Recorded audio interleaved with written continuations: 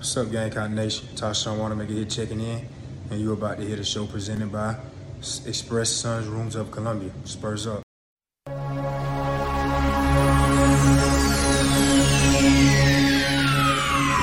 Ladies and gentlemen, may I have your attention, please? The show starts in 10, 9, 8, 7, 6, 5, 4, 3, 2, 1, go. The electricity here in Columbia, well, has been buzzing loudly all weekend. Passion of the crowd in Williams-Brice Stadium is second to none. And the rave breaks out in Columbia. It is good! Gamecock fans, welcome home. See how it goes, but we'll be ready to go. It's time to root. Let's go, Carolina! It's gone! Touchdown! What a hit! He baked it in! Can you believe it? Gamecocks have won this game! Here are your hosts, J.C. Sherber. Oh, watch him celebrate now! Phil Molinex. My wife doesn't like hanging around losers. And Jamie Bradford. I'm going to tell him, you look like you joined Duck Dynasty.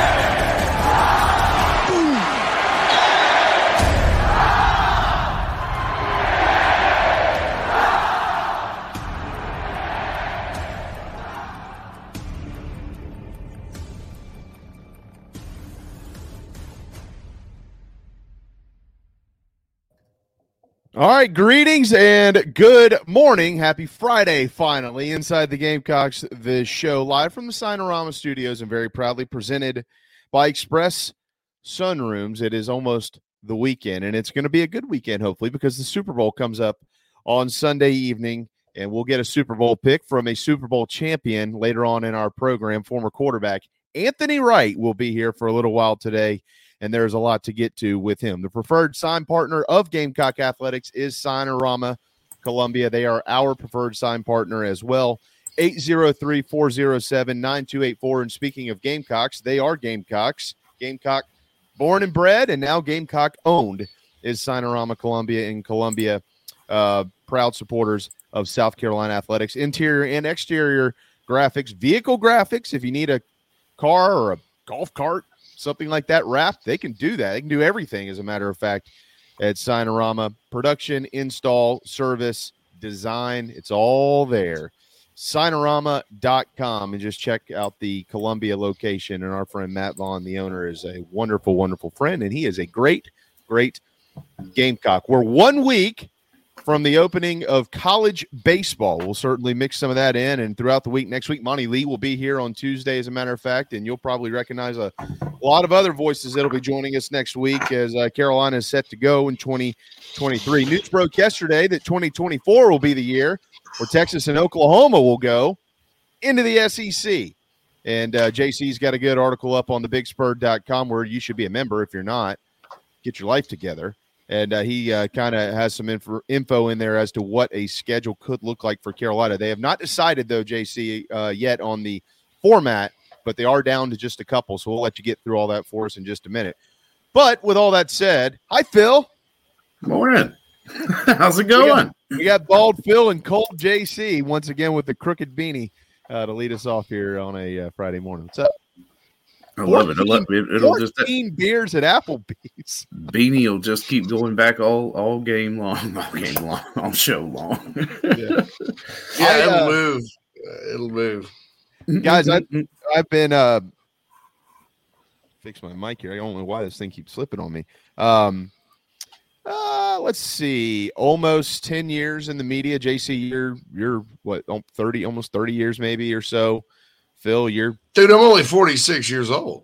25 years. 25 years. Do I look that old? My gosh. No. I need to get some work done, man. Like Madonna. Yeah, I get some work done like Madonna. Just don't wear what you wore, whatever that was. So I look like Meg Ryan after she got her face hit in the face with a frying pan or a brick or something. I think that's the look. That's the look Madonna was going for, is the post-surgery Meg Ryan look. Yeah, Meg Ryan used to be cute and hot and all that, and then all of a sudden it looks like somebody set her face on fire and then put it out with bricks. Yeah, that's what Madonna says. I probably need to have some of that work done if I'm looking that old. Exactly. Well, the Nana's Porch award-winning Nana's Porch chat box is open, and so pop in where you, John. Yep, we're aware that Oklahoma and Texas are joining in 2024. What I was going to say was being in the media, every once in a while you have one of those, man, that was really cool moments, and I got a feeling coming up today, personally speaking, that will be one for me. I've certainly talked to a lot of people, but it's always neat to talk to somebody you've never talked to before. And Anthony Wright is somebody I've never actually spoken to before, which is kind of hard to understand and believe, but it's true. And he there's a lot to talk to him about, guys. JC, you texted Phil and I last night, and you mentioned his son as a quarterback prospect. He's starting a quarterback academy, is Anthony. Obviously, we'll talk to him about his time at South Carolina and his thoughts on the current state of the program, facilities, how they've changed since he used to walk into the doors of Williams-Brice Stadium. There is a Super Bowl this week. He won a Super Bowl. He didn't play in the game, but that was Super Bowl 42, the helmet David Tyree catch, and certainly get some background info on him. Do they actually practice, or is it just all media during the week? What happens when you're playing in the Super Bowl? So there's just a lot of stuff to really get to him with, and I hopefully he can stick around for a long, long time. But really, really excited to talk to what we used to call A1 when you walked into Willie B. A1. I looked for a GIF of A1 steak sauce on Instagram last night, and I couldn't find one. It had Heinz 57 though. I'm like, not A1, but yeah, Anthony Wright, maybe one of the most underrated guys, kind of in the history of Carolina football. Had some good years. When he took over as the starting quarterback, that team was good. They lost some games they quite frankly should not have. In '96, they still went 6-5, and then that was just one of those years where the SEC didn't have enough bowl tie-ins, so they didn't go to a bowl, beat Clemson 34-31 up there, and Deuce Staley and Troy Hamrick ran all over them. The next year he got hurt, unfortunately, and I think that was kind of not only a crossroads for him, but also crossroads for the Brad Scott era at South Carolina. That was a game where they played Tennessee and Peyton Manning, where the Gamecock defense, for once, one of the few times during that era, was good enough for them to win the game. Anthony got hurt and ended up being a 22-7 football game. Victor Penn comes in, tries real hard, and the bottom fell out. The next year, of course, was the one of the worst coaching decisions I think I've ever seen, and bringing in Chuck Reedy to run the offense. They scrapped that midway through the year, and Anthony had a pretty good year, and then he called on as a free agent. And where he really was impressive was in the pros. There hasn't been a quarterback at South Carolina stick in the pros like Anthony Wright. Connor Shaw stuck for a couple of years. Todd Ellis got drafted but cut, never kind of came back. Tannehill, no. Petty, no. The late, great Petty, by the way. The guys during Spurrier's, Eric Garcia, Dylan Thompson, none of those guys. Anthony Wright played, though, 5, 6, 7 years, and was actually a starter for the Dallas Cowboys, I think, for an entire season. Vanceburg, North Carolina, rocket arm, smooth delivery, beautiful passer. I remember he was a big-time recruit, probably would have been a high 4-star back in the day. And I remember people couldn't wait for him to take over, because you had Tannehill there, and then you're like, we got this other young guy. It was Brad Scott's first quarterback recruit. People were thinking he was the next Charlie Ward, and he, honestly played very well, played very similarly to Charlie Ward. So excited about talking to Anthony. It's a good week to talk to him. Like you mentioned, the Super Bowl tie-in. It'll be good to get his opinion about the program right now, where things are headed, and all that good stuff. Certainly, sort of in my little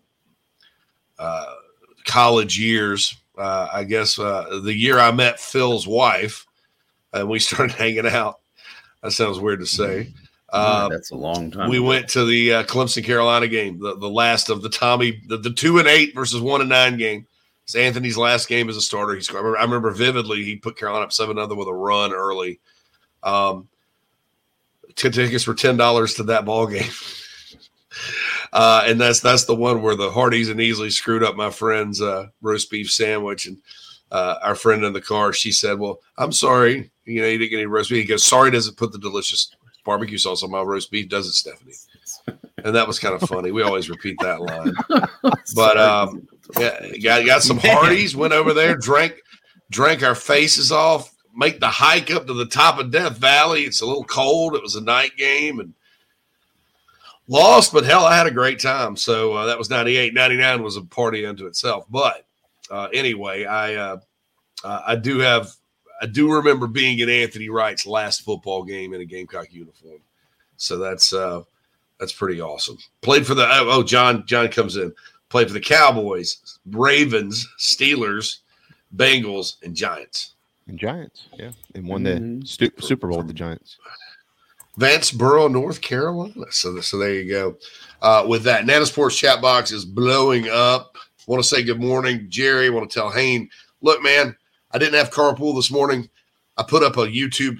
We're starting to try to get into YouTube Shorts, and that's not something I've talked to Phil and Jamie about. But I'm about to talk to them about doing a little too some behind-the-scenes stuff, real quick, getting stuff. And I did one from the carpool because the moose wasn't ready yesterday. So I did not have carpool this morning, and I did not actually have 14 beers at Applebee's. That's a choose your own adventure book that I'm trying to get my way through. Actually, it's called 14 Beers at Chili's, but Applebee's was my hangout back in Spartanburg. You can clip that, and I would sound really cool. Applebee's was my hangout. Yeah, there you go. 14 beers at Chili's. It's a choose your own adventure.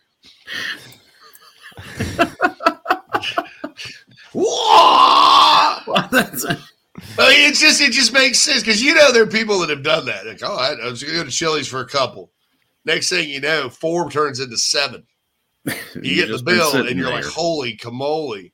And then you're like, yeah, well, let's go to another bar. I'll come for a couple. And then all of a sudden, you're fighting ninjas. or you choose your own. You go to the Waffle House. Or you see what I'm saying? Yeah. Let's go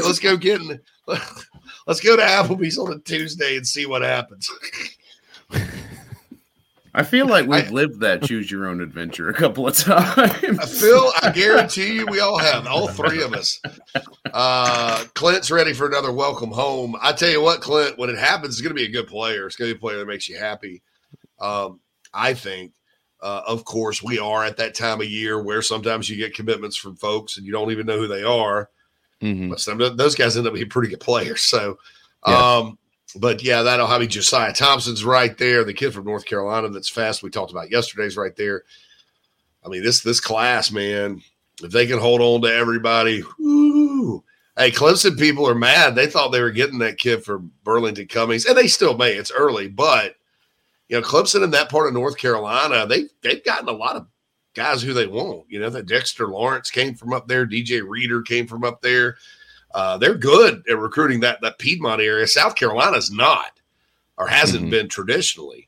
So to go up there and snag that guy, I call him a missile because he looks like a missile, would be huge for the Gamecocks. And you can never have too much speed, folks. Never have too much speed. By the way, we'll talk about Nick Emenwore and his speed here in a little bit. Good morning, Twisted Rooster. Good morning, Tay. Lance says, what's up? It's a beautiful Bush Latte Friday. You can go to Applebee's or Chili's. Choose your own adventure, Lance. Choose your own adventure. I want to defend everybody here who is speaking good on Applebee's and Chili's, like Quantrell. He says his mom swears. I don't really get it because we don't eat there really ever. But if I was on the road and there was a Chili's or an Applebee's next to my hotel or something, I would have no issue stopping to eat there. I like Chili's and Applebee's. There's a Chili's date challenge trending on Twitter right now. If you win, you win a $150 Chili's gift card, a Chili's silk robe, a champagne flute, and then bath bombs and chocolates. How classy. I like that. That I'll tell you what I like better. I like that daggum orange queso they have there. No, I order from Chili's a lot. Applebee's, they don't really have one around where I'm at. But Applebee's, they had 69-cent beer night in Spartanburg when I was growing up, or when I was in college, or whatever. JB's lid. Jan likes your lid. I like that too. That design. That's the old school scholarship and leadership helmet design. Is Phil repping for the Cubbies? Phil? Yeah. Hi, Phil. Phil, hi. Speaking of 14 beers at Applebee's, Harry Carey. was on Hey, I'll say hello to Martha from Schaumburg. She has a birthday today. Sean Dunston at the plate. Sean Dunston. Sean Dunston. Andre Dawson, the big cat. The Bud Man and a Cubs fan. Hey, these glasses. I did like that. I actually. Hi. Phil, I think he already had 14 beers at Applebee's. And I asked him before he came on, or was that his night last night? But hey, it's Friday. I was in bed by 7.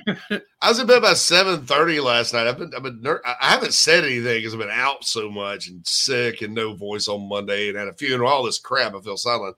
Hadn't said anything, but I have had a cold all week, so I feel much better today. Here we go. I did see somebody just a minute ago in there that said something about the trip to Norman. I am one of the, I don't know if it's few, but I'm one of a few people who my ultimate goal is to go to every team in the league. I want to see every campus and every stadium. Like I love that. I love going to away games. According to Greg Sankey, the now farthest trip to take in the SEC is Columbia, South Carolina to Austin, Texas. So that will be a little bit of a haul, but that's a flight though. You can fly there pretty easy. Yeah, well, Norman's also a flight. So is College Station. Yeah, those are all flights. I mean, I just drove to Jacksonville, and I won't do that again. So. The good news is Quantrell with Norman specifically, because you got those two schools in Oklahoma. You got Norman and you got Stillwater. Stillwater's kind of out in the. I don't want to call it a dust bowl because I've never been to Oklahoma, but I have read The Grapes of Wrath. But that was back in the day, so I don't know if it's probably changed, right? Norman is actually a suburb of Oklahoma City. It's closer to Oklahoma City than Athens is to Atlanta. Athens is not considered a suburb of Atlanta. It's just right beyond the suburbs. But you fly into OKC, you can stay there and go down to Norman. Norman's very picturesque. It does look like people are just going to bust out in song from that musical Oklahoma at any point because it's this big picturesque, looks like the 50s, forgot it. Oh, what a beautiful morning, what a beautiful day. I got a wonderful feeling. Everything's going my way. Oh, Oklahoma with the anyway. That's Jan says Applebee's is 69 in the same sentence. Never popped in my mind. Boy, you didn't go to Applebee's. I did. Anyway, maybe the one in Spartanburg's just all jacked up. The guy up here says that it sucked so bad it shut down in Florence. Poisonous riblets. I saw your 50-cent shots at Saloon and 5 points. I remember, I don't know if Saloon still does it, but you used to be able to give them $6 and get a 6-pack of beer too. That's amazing. I would give them 7. Yeah. Ryan Kelso with the single, Clint says. And somebody a minute ago, JC, we skipped over yesterday. You dropped a Gonzi Gray just a minute ago. Somebody dropped the name of a dear friend. Matthew Odom. Mike Rath destroyed my intramural flag football team his graduate year. I mean, we won every game by 40 points and lost to his team by 50. Let me tell you something.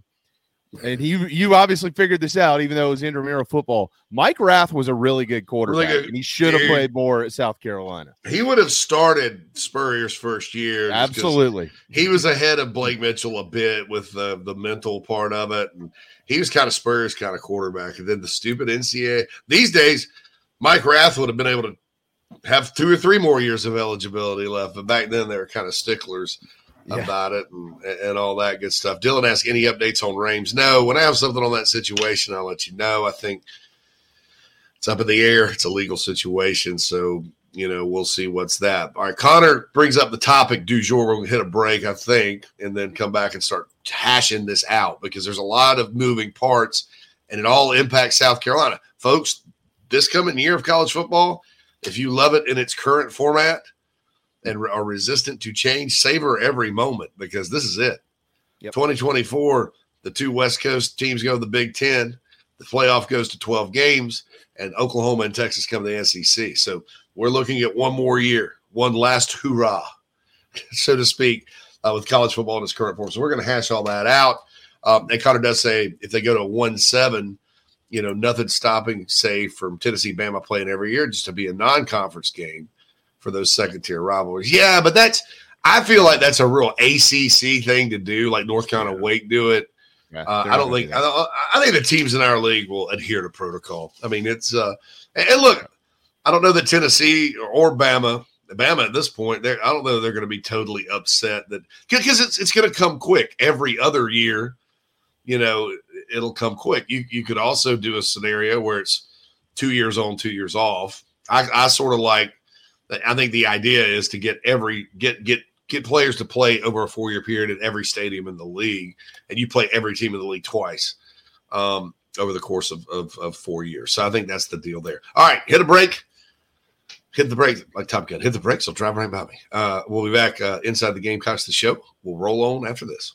The preferred sign partner of Gamecock Athletics is Signorama Columbia, and they should be yours too. A full-service sign company that handles design, production, install, and service, Signorama Columbia has helped to bring to life the perfect vision for so many all across South Carolina. Owned and operated by proud Gamecock alumni, they can handle all types of signage, including interior and exterior, vehicle graphics, and more. Go to Signorama.com and find the West Columbia location, or call them at 803-407-9284. Bring your brand to life with Signorama Columbia and go Gamecocks. Are you looking to buy a new home? Kevin O'Connell with Union Home Mortgage is a local mortgage expert and Gamecocks fan servicing North and South Carolina. Whether you're buying a home, building your dream home with new construction, or turning your equity into cash, UHM's world-class service will ensure you find the perfect mortgage to achieve your home ownership goals. Call Kevin at 803-906-0244 or visit UHM.com today. Union Home Mortgage is an equal housing lender. NMLS 2229, LONMLS 1772182. Gamecock Nation, JB here, and I'm here to tell you about my new favorite painting company, A Couple of Painters. These guys are the best. Gamecock fans and excellent painters, and by far the best and easiest quote I've received. They're licensed in both South Carolina and Georgia. They offer 10% off for military, repeat customers, or if you heard it on the show, commercial and residential painting, deck, fence, and cabin staining, cabinet and furniture refinishing. They'll even remove popcorn ceilings and wallpaper, and they offer pressure washing. Find them on Facebook or call 803-522-6832. A Couple of Painters, proud partners of Inside the Gamecocks, the show.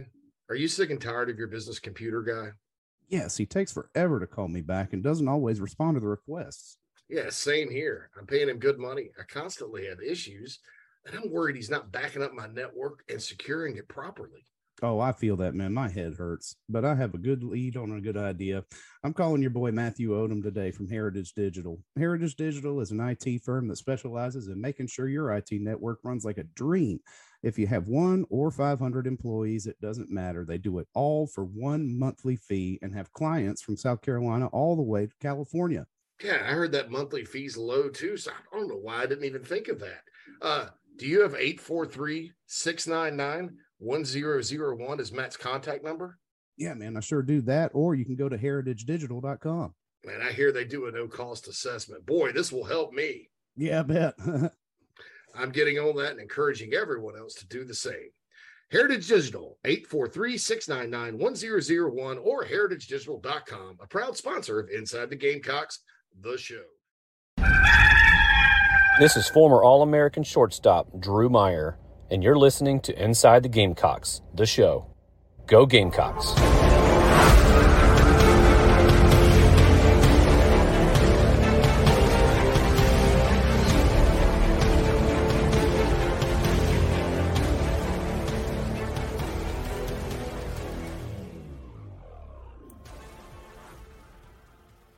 Welcome back to Inside the Gamecocks, the show, everybody. Presented to you by Express Sunrooms of Columbia.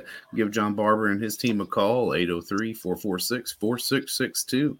Set up a no-obligation consultation about a potential backyard outdoor retreat for your home. And, of course, the first hour of the show is brought to you by the Cindy Searfoss. The Cindy Searfoss? Why not? She is the Cindy Searfoss. That's right. Yeah, that's right. And the Coldwell Banker Kane Realty team here in the upstate. Give Cindy a call, 864-414-5271. Like some others of our listening audience have already done. They've had good experiences with Cindy handling their upstate residential real estate needs. She'll be happy to help you with yours. And then I don't know if you'd be able to do a lot of moving with these things, JB, but at least get you from point A to point B without having to break a sweat, right? Yeah, that's right. Event and Bikes, you can find them at Electric Bikes of Charleston, Electric Bikes of Charleston Powers inside the Gamecocks. The show, Event and Electric, Magnum Bikes, they're all available. Who here wants to move as fast as Nicholas Harbor? Or apparently Nick Eamon-Worry. This is the only way you're going to be able to do that. You're not going to be able to catch those guys on foot. Make sure that you've got an event and bike before the summer gets here. That's for sure. Whether you're in the upstate, whether you're in the low country, whether you're in the Midlands, they've got something for you. There's no doubt. Their warranties and service after the sale are unbelievable. Electric bikes are equipped with 5 levels of pedal assist plus a throttle so you can ride longer, handle the heat better, but still get great exercise. And as I've mentioned this to JC multiple times, you'll never have more fun on 2 wheels. Inside the Gamecocks, the show powered by Electric Bikes of Charleston, Electric Bikes, Charleston.com, up to 28 miles per hour. They are so awesome, and you're seeing them increasingly everywhere. And there's a reason why everybody from all over the state of South Carolina actually comes here to buy them from Michelle and her team at Electric Bikes of Charleston, because how do I say this without being mean? Because they're just better than everybody. That's why. ElectricBikesCharleston.com. And while we're doing this, let's remind everybody, make sure you go to A Couple of Painters Facebook page and enter to win a Gamecock room. They will paint your room garnet, black, and white. Somebody's going to win on March 1st. So go to Facebook and type in A Couple of Painters and enter that contest. There's a couple of stipulations, like up to 300 square feet, but guys, that's a huge room. That's 30 by 10. I mean, that's a big damn room. So if you've got a Gamecock room, you can get it painted for free before you decorate the whole thing. So make sure you do that. All right, JC, get to it. But do y'all have a preference? Do either one of you prefer the 366 or the 177 formats? I think for Carolina, I like the 177. If I were just John Q, whatever. Okay, wait. Hold on. Let's separate. Let's separate now. Not what do you think is better for Carolina? What do you personally like? There is a difference. I like the 366. I like the 9-conference games. I do. I agree with you. I still probably, I don't know. I like nice non-conference matchups because I kind of like it when teams play that haven't played in a while that should play every year, like when West Virginia played Pitt this past season. I like it when the Gamecocks play North Carolina. I like it when Clemson plays Georgia. Those old school rivalry games. I guess you could still do that as long as everybody else, is sort of. I guess playing a similar schedule. I mean, and this is what I don't understand with the SEC. Well, you're going to take a lot of good matchups off the table. I think in 2027, Alabama opens up with Ohio State and Notre Dame back to back. You're going to take away those games because teams aren't there, and we're still at the point. And here's the problem: the college football playoff committee is made up of a bunch of old school minds that are still. Excuse me. Told you I had a cold. I didn't want to talk about it. Dang it. I jinxed myself. Quality radio. Sorry about that. That's probably, I probably should. Anyway, a bunch of old school people. I mean, think about the teams they put in the playoffs that absolutely got the crap kicked out of them. But, they only have 1 loss compared to 2. And that still means so much in college football. I'd hate to see it if Alabama played a Notre Dame and Ohio State or whatever, and then went through a brutal 9-game SEC schedule. And then lost 2 games, And then you got a team from the ACC. I won't say Clemson in the interest of fairness, maybe a Florida State that's 11-1, but they haven't played anybody, and their one loss is more egregious than the two that Alabama took. They're still, with the mindset they have now, that team's getting in over that other team, even in a 12-team format. Because you're going to have that. You're going to have a group of fives jumping up. And also because the AP rankings and coaches rankings are about, I could go scrape this turtle poo out the bottom of my pond and have a product that meant more to college football than some of those polls, because they're just like hamsters. They sit there and until you lose, you do this. Well, we're in a different era. We're in a playoff era. And so until you do that, you're going to have schools that are forced to say, look, we beefed up our schedule knowing playoff expansion was coming, but it doesn't do you any good. And so those games are going to go away. JC, I don't know that that's entirely true. Here's why. The Big Ten already plays 9 conference games. A team like Alabama is going to have a really difficult time. First of all, Saban wants to play 12 conference games. He ain't scared to play anybody. He likes playing games that matter. But this is just specifically Alabama. Obviously, South Carolina and Mississippi State might be a different animal.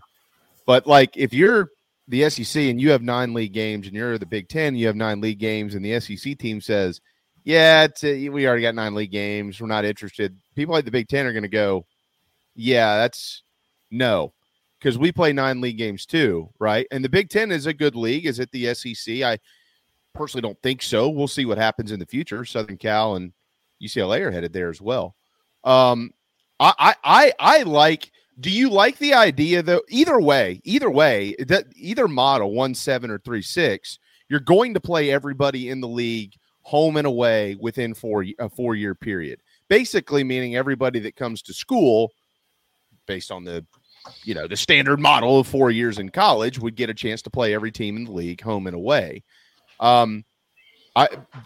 And Phil, I don't think we've gotten your input on this yet. I like the 3-6 simply because I'd rather see 9 conference games.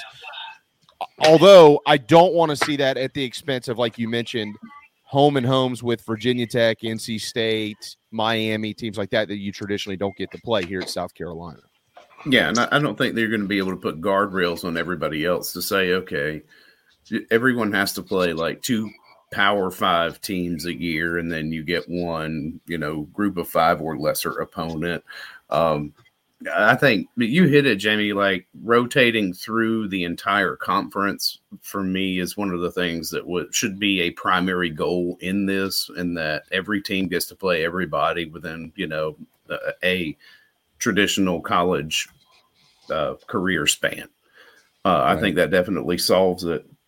But, there's the argument really, there's a lot of them. Like, I think it's important for, South Carolina and Clemson to both play like schools like South Carolina State, give them that bit of money every year. There's nothing wrong with that. I think it supports those schools and athletic programs that, quite frankly, don't make near the dollars that your Power 5 programs have.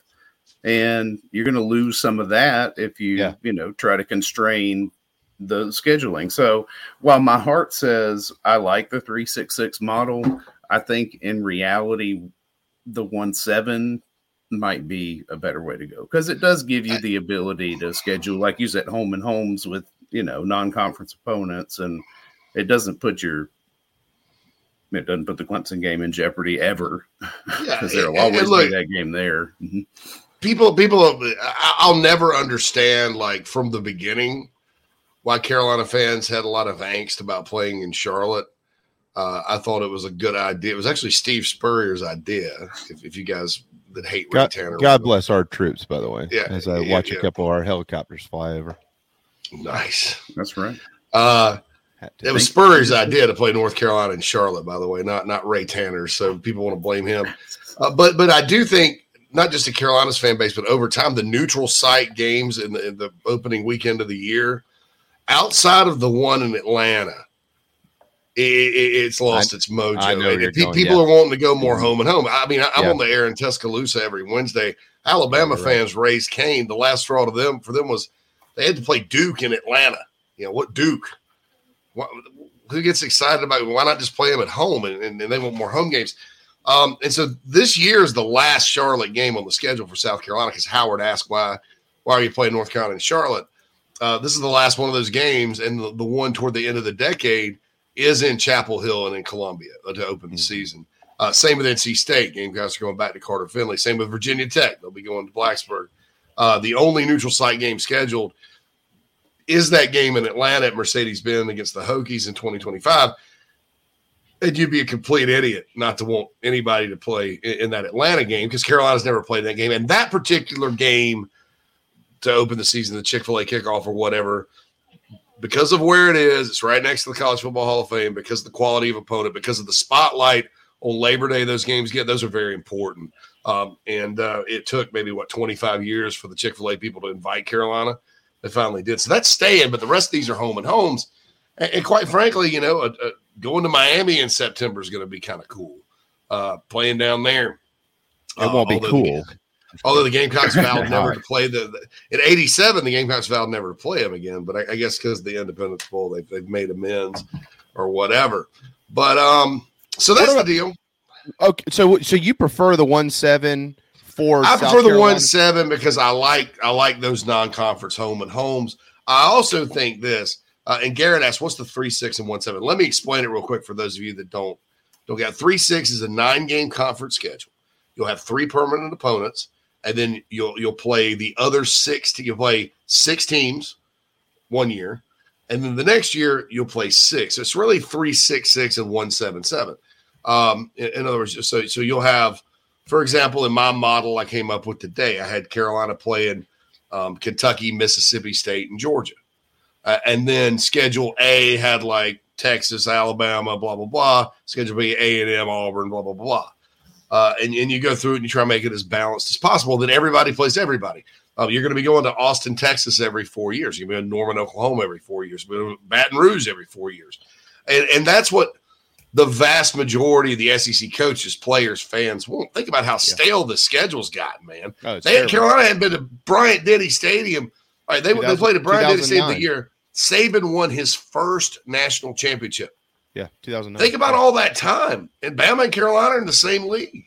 Right. So that's the deal. So that's 3-6-6. That's 3-6-6 and 1-7-7. I like the 1-7-7 a good bit because, you don't feel cramped because 4 SEC football teams have rivalries with ACC football teams in state.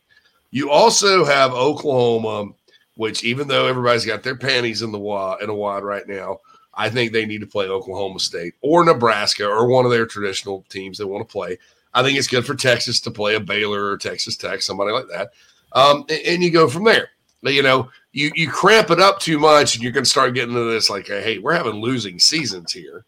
We're not – and whatever. Now, I could also see the positivity of 9 – because if you're going to go 1 through 16 and just because they're doing away with divisions, that's another question in the chat box. Divisions are gone. They're off the table. So 1 through 16 and also pods are off the table. 1 through 16, your schedule's your schedule, and there'll be tiebreakers, and the top 2 teams in the league go to Atlanta. I think in a 9-game conference schedule, Jamie, you're going to have less tiebreakers because it's an unbalanced number. Right. And you'll have teams playing more away games versus home games. You don't really have that. Oh, well, we all finished 4-4. So pick one out of a hat. Yeah. And you don't want it to come down to that. So, so I go back and forth. I see positives on both. Do you have a hunch of where they're leaning? Any intel? See, I thought for a while that 9 was done. I was like, there's no way. But reading some very good reporting by Ross Dellinger of Sports Illustrated today, and kind of asking around, 8's had the momentum for a while, and it's probably going to come down to is ESPN going to and Disney, are they going to be willing to pony up more money on the TV deal for every team in the league to play 9? Now what's kind of cool about the 8 is this. Sure, with the 9, you still have some semblance of, we play these guys every year. With the 8, you play one team every year. The next year, the schedule flips completely. So you have all this, you have variety, and that kind of, I think, leads to a little bit more of unpredictability with season to season, because you got more than half of your games that flip up on you every year. So you may be a year away from having a breakthrough year. You're building your program, whatever, and you play a bunch of teams that have a lot of seniors, right? And say you go 2-5 against them.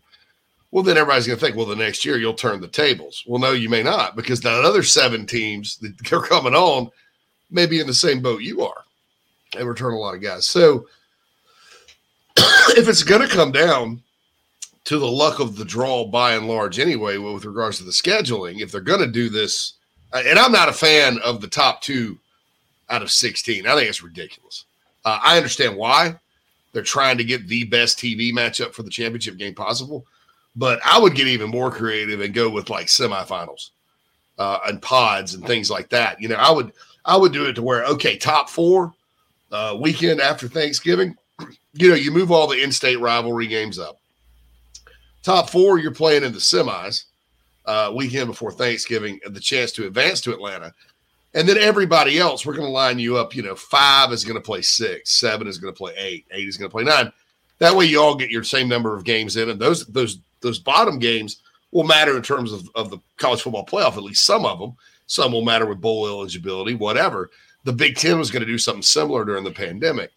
And then you're deciding it on the field and not always with a tiebreaker or, you know, in theory, the luck of the draw if these 7 teams that rotate on are not as strong as the 7 that rotated off.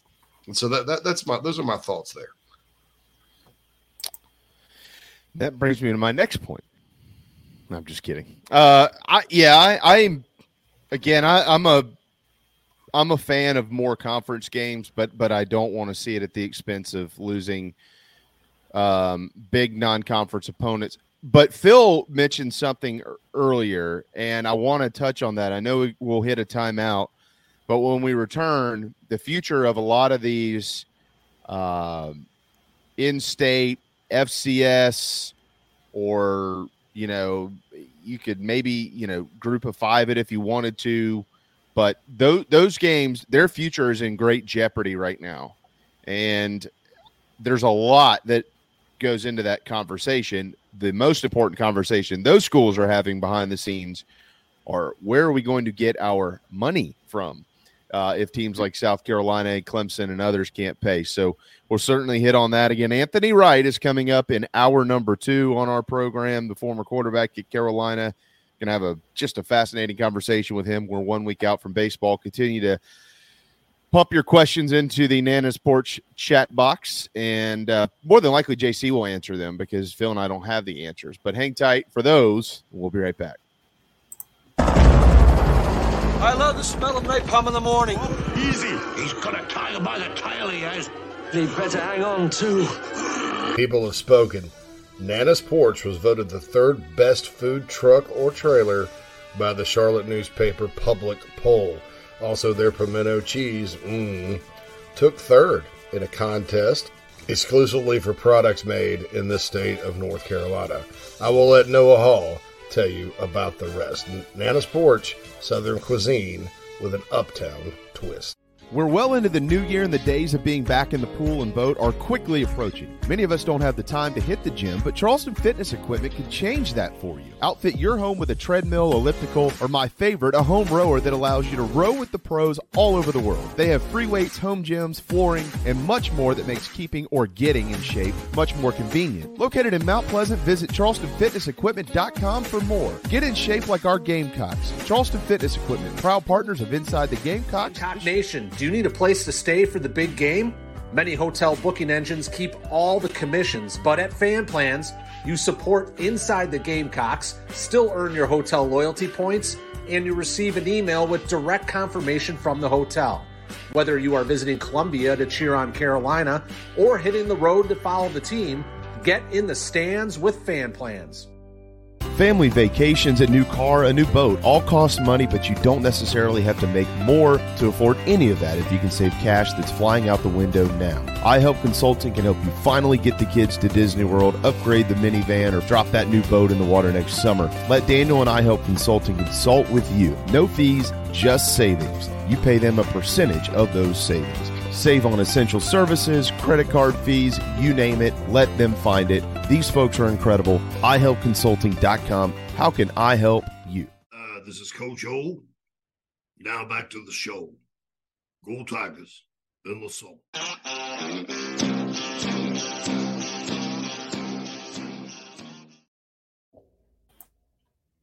Back, welcome into Inside the Gamecocks, the show, everybody. It's presented to you by Express Sunrooms in Columbia. Give John and his team a call to discuss an enclosure for your porch or patio before summer hits. That way you don't have to deal with the bugs while you're outside enjoying your cold lattes. And, of course, first hour of the show is brought to you by Cindy Searfoss and the Coldwell Banker Kane Realty team here in the Upstate. Give Cindy a call, 864-414-5271. She'll be happy to help you with all of your residential real estate needs. And, I think, the way the playoff is set up with the 12 teams, the proposed 12 teams, and considering what we just watched for the national championship this year, how realistic is it that, say, a Tulane gets beyond the first round? Well, consistently. Yeah. Okay. Yeah. Okay, so that's an interesting question. I always choose to answer it differently from other people. All right, so most people they think in the here and now when you ask these questions, because you see it every single year. Whether if there's every year, there's no way you can go more than 4 teams in the playoff because there's not even 8 teams good enough to be in the playoff. Which, number one, we actually have no evidence that is true because we've never had 8 teams in the playoff. I could have certainly made the argument this year that Alabama playing in the national championship would have been better than the one we watched. But what I'll say, though, is this. When they expanded the field in baseball and basketball, it allowed other teams to win national championships. It's not going to happen overnight. All right. But in order for programs to build themselves into legitimate contenders, they've got to have an opportunity to get in there. So hypothetically speaking, let's just talk about the South Carolina Gamecocks because that's the show that we're talking about or that we're on. All right. If it's a 14 playoff and Carolina never cracks the 14 playoff over the next 5 years, 10 years, then they're never, then they've never made the playoffs. If it's a 12-team playoff and over the next 10 years, South Carolina gets in there 4 times, that's a program builder. All right, you've now been in the playoffs for 4 years. Your program has more support. It has more money. It has more eyeballs. It recruits better. All those type things. Kids want to go play for winning programs, right? So if you have the opportunity to get into the playoff, you're South Carolina, you're Mississippi State, you're an NC State teams that are, blue-collar programs that really never get in there, but they have good years, just not great years. But they do pop a 10-2, and then they sneak in as a 9 seed or something like that, and then they get back in a couple of years. Now all of a sudden you've got banners in your ballpark that say college football playoff, college football playoff, college football playoff. You all of a sudden have built a tradition here, right? And so that creates a larger pool of programs where people are. I listen to this all the time, and even some of the experts in college football totally miss the point. Apples, oranges. It's not going to change overnight. You can't argue the future from the past. You have to argue the future for the future. If you want to change the future, then you change the future, but you don't take the past and plug it into the future and say, well, that's just how it's going to be, because things will change when you change the format and the platform.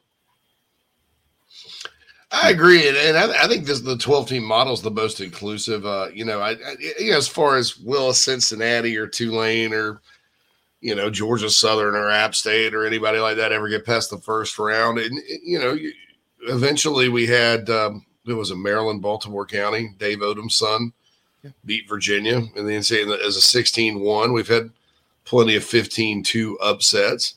It's football. Things can happen.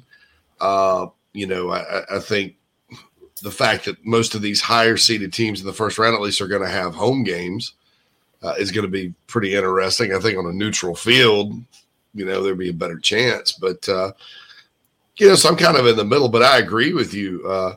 I think this gives more access. And, it would be a real shame, guys, a real shame. And what I think would have been non-inclusive would have been to stick with 4 and then do away with divisions.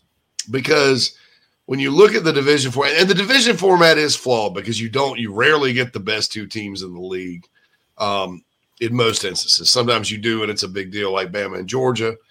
Teams are on a collision course or whatever. Sometimes you don't, especially in the leagues that aren't the SEC, because, the Big Ten and all their genius, they are a bunch of geniuses. Just ask them. They put all their good teams in one division. Hey guys, give me a beef and a Polish, and we're gonna make these divisions. Is that going to change though when Southern Cal and UCLA click in? They're talking about keeping their divisions but reworking them, because you've got Michigan, you've got Ohio State. They're going to bring back the legends and the leaders. That's what I'd do. I mean, that wasn't all that bad, compared to.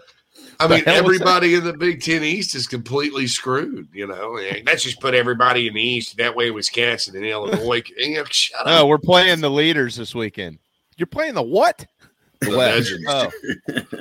But I mean, so and I get it. You have this huge regular season game at Michigan, Ohio State. The last thing you want to do is have them tank the regular season game at the end. And that's the one interesting thing about this whole let's do one big deal. And this is probably why the Big Ten will keep divisions and just rework them.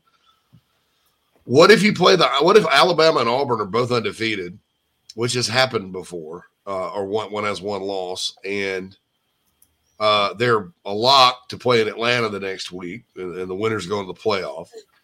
Let's just say we're undefeated. If you lose the Iron Bowl and go win the SEC championship, you're probably going to be a higher seed than the team that won the Iron Bowl. I mean, how do you keep – because one of the great things about college football is the regular season, and I don't buy that the regular season and the bowls and all this are just going to die off.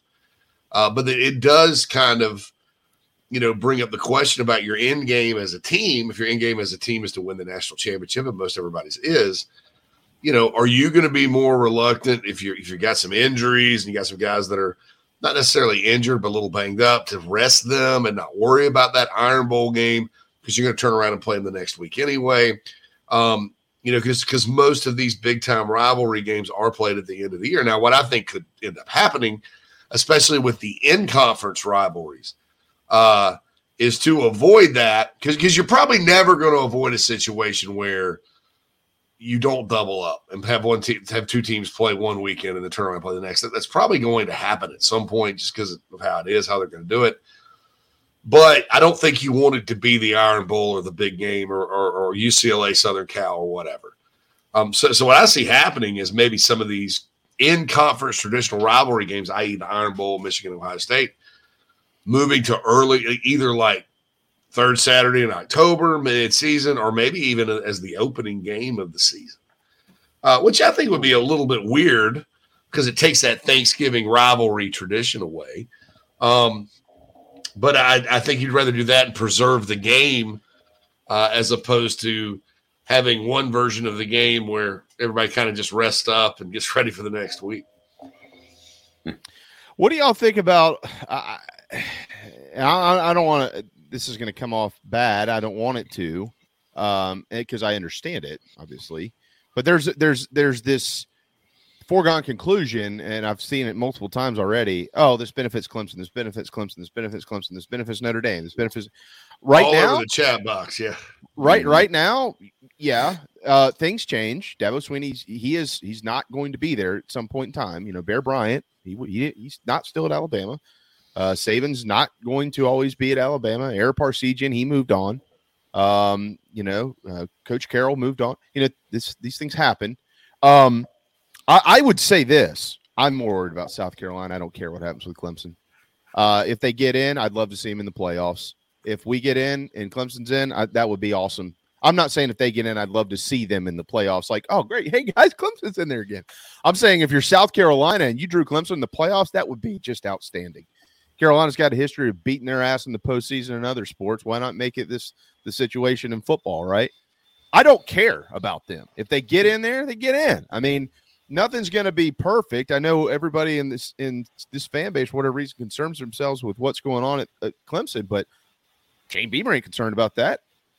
Well, you know, what's the best thing for South Carolina to get in? And I think that's where I'm going to be much more focused than them or Notre Dame or anybody else.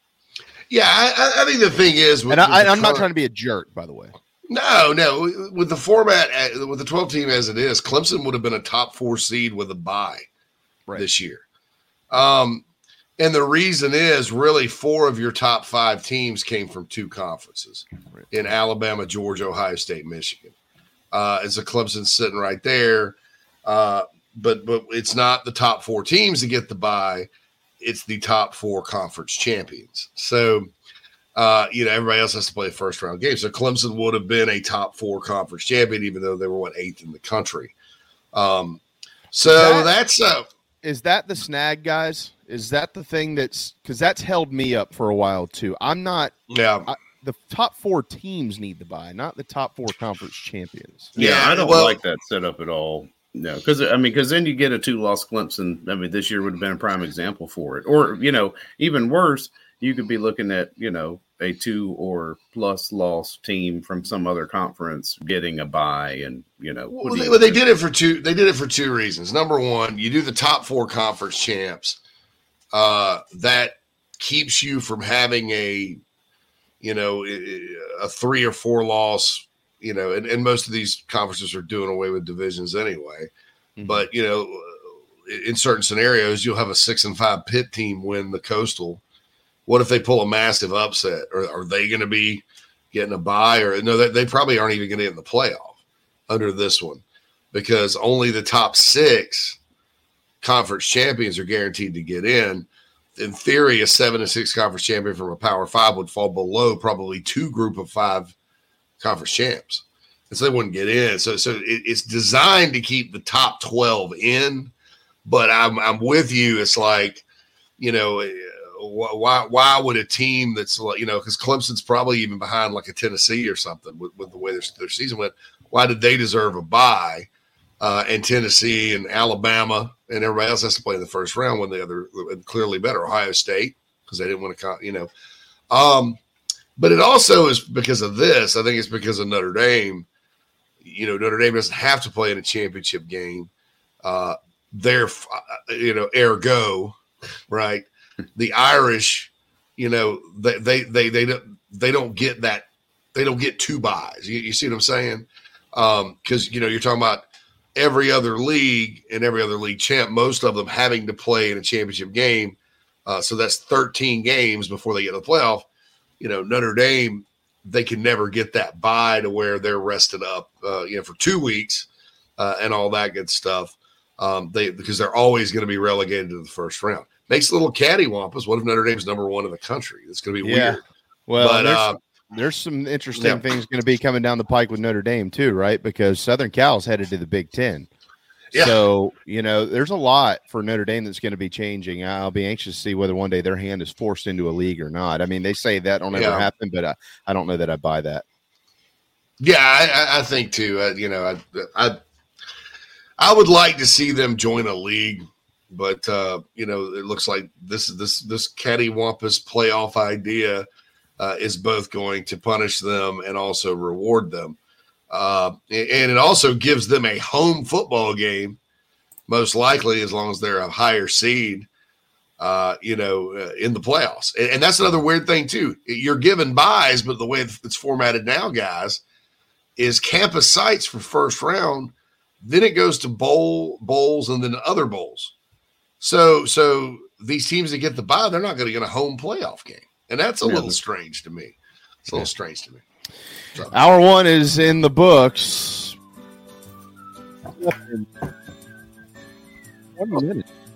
Quarterback Anthony Wright will join us on Inside the Gamecocks, presented by Express Sunrooms. He'll be from his own Sinorama studio, hopefully. And we will get into a little bit of the Super Bowl. This discussion certainly is not over. More of that to come. The women have a major matchup this weekend, guys. We haven't touched on it yet. They did take care of business on the plains of Auburn last night. And now they'll welcome number 3 LSU to town on Sunday. So it's a jam-packed final hour. Don't go anywhere inside the Gamecocks. The show will be right back.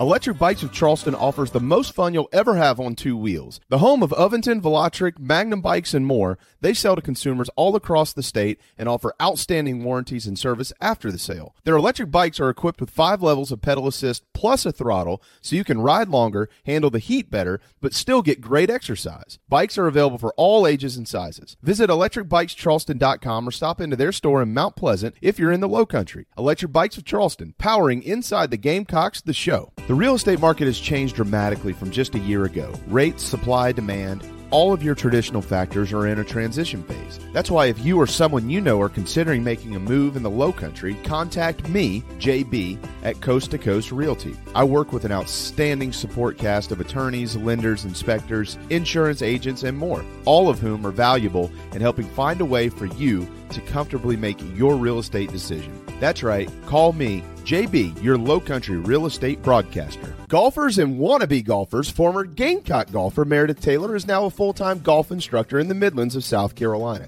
In-person golf lessons are held at the Country Club of Lexington. Half-hour, hour, on course 9 or 18 holes. And if you're outside of South Carolina, Meredith conducts virtual lessons. Just send in your golf swing for analysis. Gift cards are available for in-person 1-hour lessons. Connect on Twitter at Mayor Taylor and find her online at McKellarEnterprises.org. Her email is on the website. Schedule your next lesson today with Meredith Taylor, former Gamecock golfer. You're tuned into Inside the Gamecocks, the show. Sideline and picked off. Brad Edwards will get a convoy. Touchdown, South Carolina. Chicken's got serrations, spurs. You ain't just a bird. You're top of the coop, star of the show. You're a rooster who's born to crow.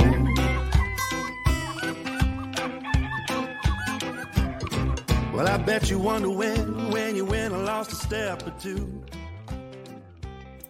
Fell down the pecking order, couldn't find. Welcome back to Inside the Gamecocks, the show, everybody. We are presented to you by Express Sunrooms of Columbia. Give John Barber a call or shoot him an email, 803-446-4662, or John B. at expresssunrooms.com to talk about how they can get some more sunshine into your life this summer. You're just sitting here looking at the ladies' basketball score, 83-48. Phil, the league this year's down. The SEC is not really what it's been in recent years, for sure. Carolina is. LSU is pretty darn good. There's no doubt about that. And Tennessee, is having a nice year, but the Southeastern Conference is not holding its own water the way it has over the last few years, certainly. But this weekend will be the premier matchup. The men also will travel to the Sandy and John Black Pavilion in Oxford, Mississippi, and look to snap a forever long losing streak against Ole Miss. Ole Miss isn't any good. Carolina's not either, although they have played well the last couple of games. So we'll see what happens. It's a 1:00 tip, and then their next one is on Valentine's night in Columbia against Vanderbilt. Let me squeeze a couple of these quick things in too, just kind of in the wide world of sports. A couple of major lawsuits going on that involve former stars in the NFL. If you haven't seen or heard about this, Brett Favre has filed a major lawsuit against multiple people, including Pat McAfee and the brother of his favorite all-time target, Sterling Sharp, Shannon Sharp, for defamation. It's going to be a while before this thing gets settled. Let's put it that way. But in addition to filing a lawsuit against Mississippi State Auditor Shad White. Obviously, Brett Favre is fighting for himself here because he is being accused of collaborating with the state of Mississippi to misappropriate about $77 million in funds to his advantage. So he's going to fight back, and he is basically saying that Pat McAfee and Shannon Sharpe have defamed his name publicly across the country. We'll see where that goes. Michael Irvin, this is an interesting story as well, guys. I'm not sure if you've seen this yet, but he was set to be a part of Super Bowl coverage throughout the week on the NFL Network. However, 2 days ago on Wednesday, he was pulled from coverage, and there was a complaint that came in at the Renaissance Hotel in Phoenix about allegations that really aren't public. However, the hotel informed the NFL Network that Michael Irvin had done something inappropriate, and they decided that he was not going to continue on coverage because of whatever they told him he did. So Michael Irvin has decided, not going to let this fly. That's not what happened. He is now suing the Renaissance Hotel in Marriott for $100 million. Jesus. $100 million. $100 million.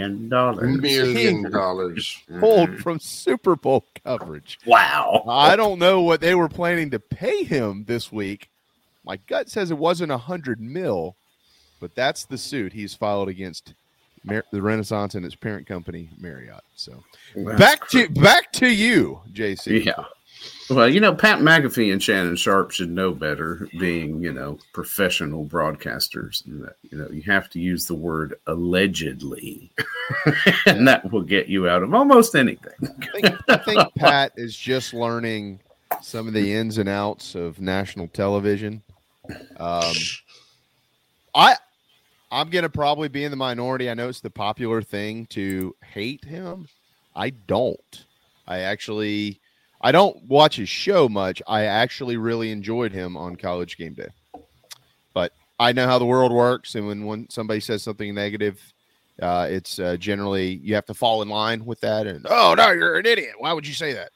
I actually thought he brought a lot of energy. I wish they would change some other things, but I actually brought a lot of energy, and I really liked how respectful he was to Lee Corso throughout the year, because Lee Corso, although he is really struggling, he deserves respect. There's no doubt about that.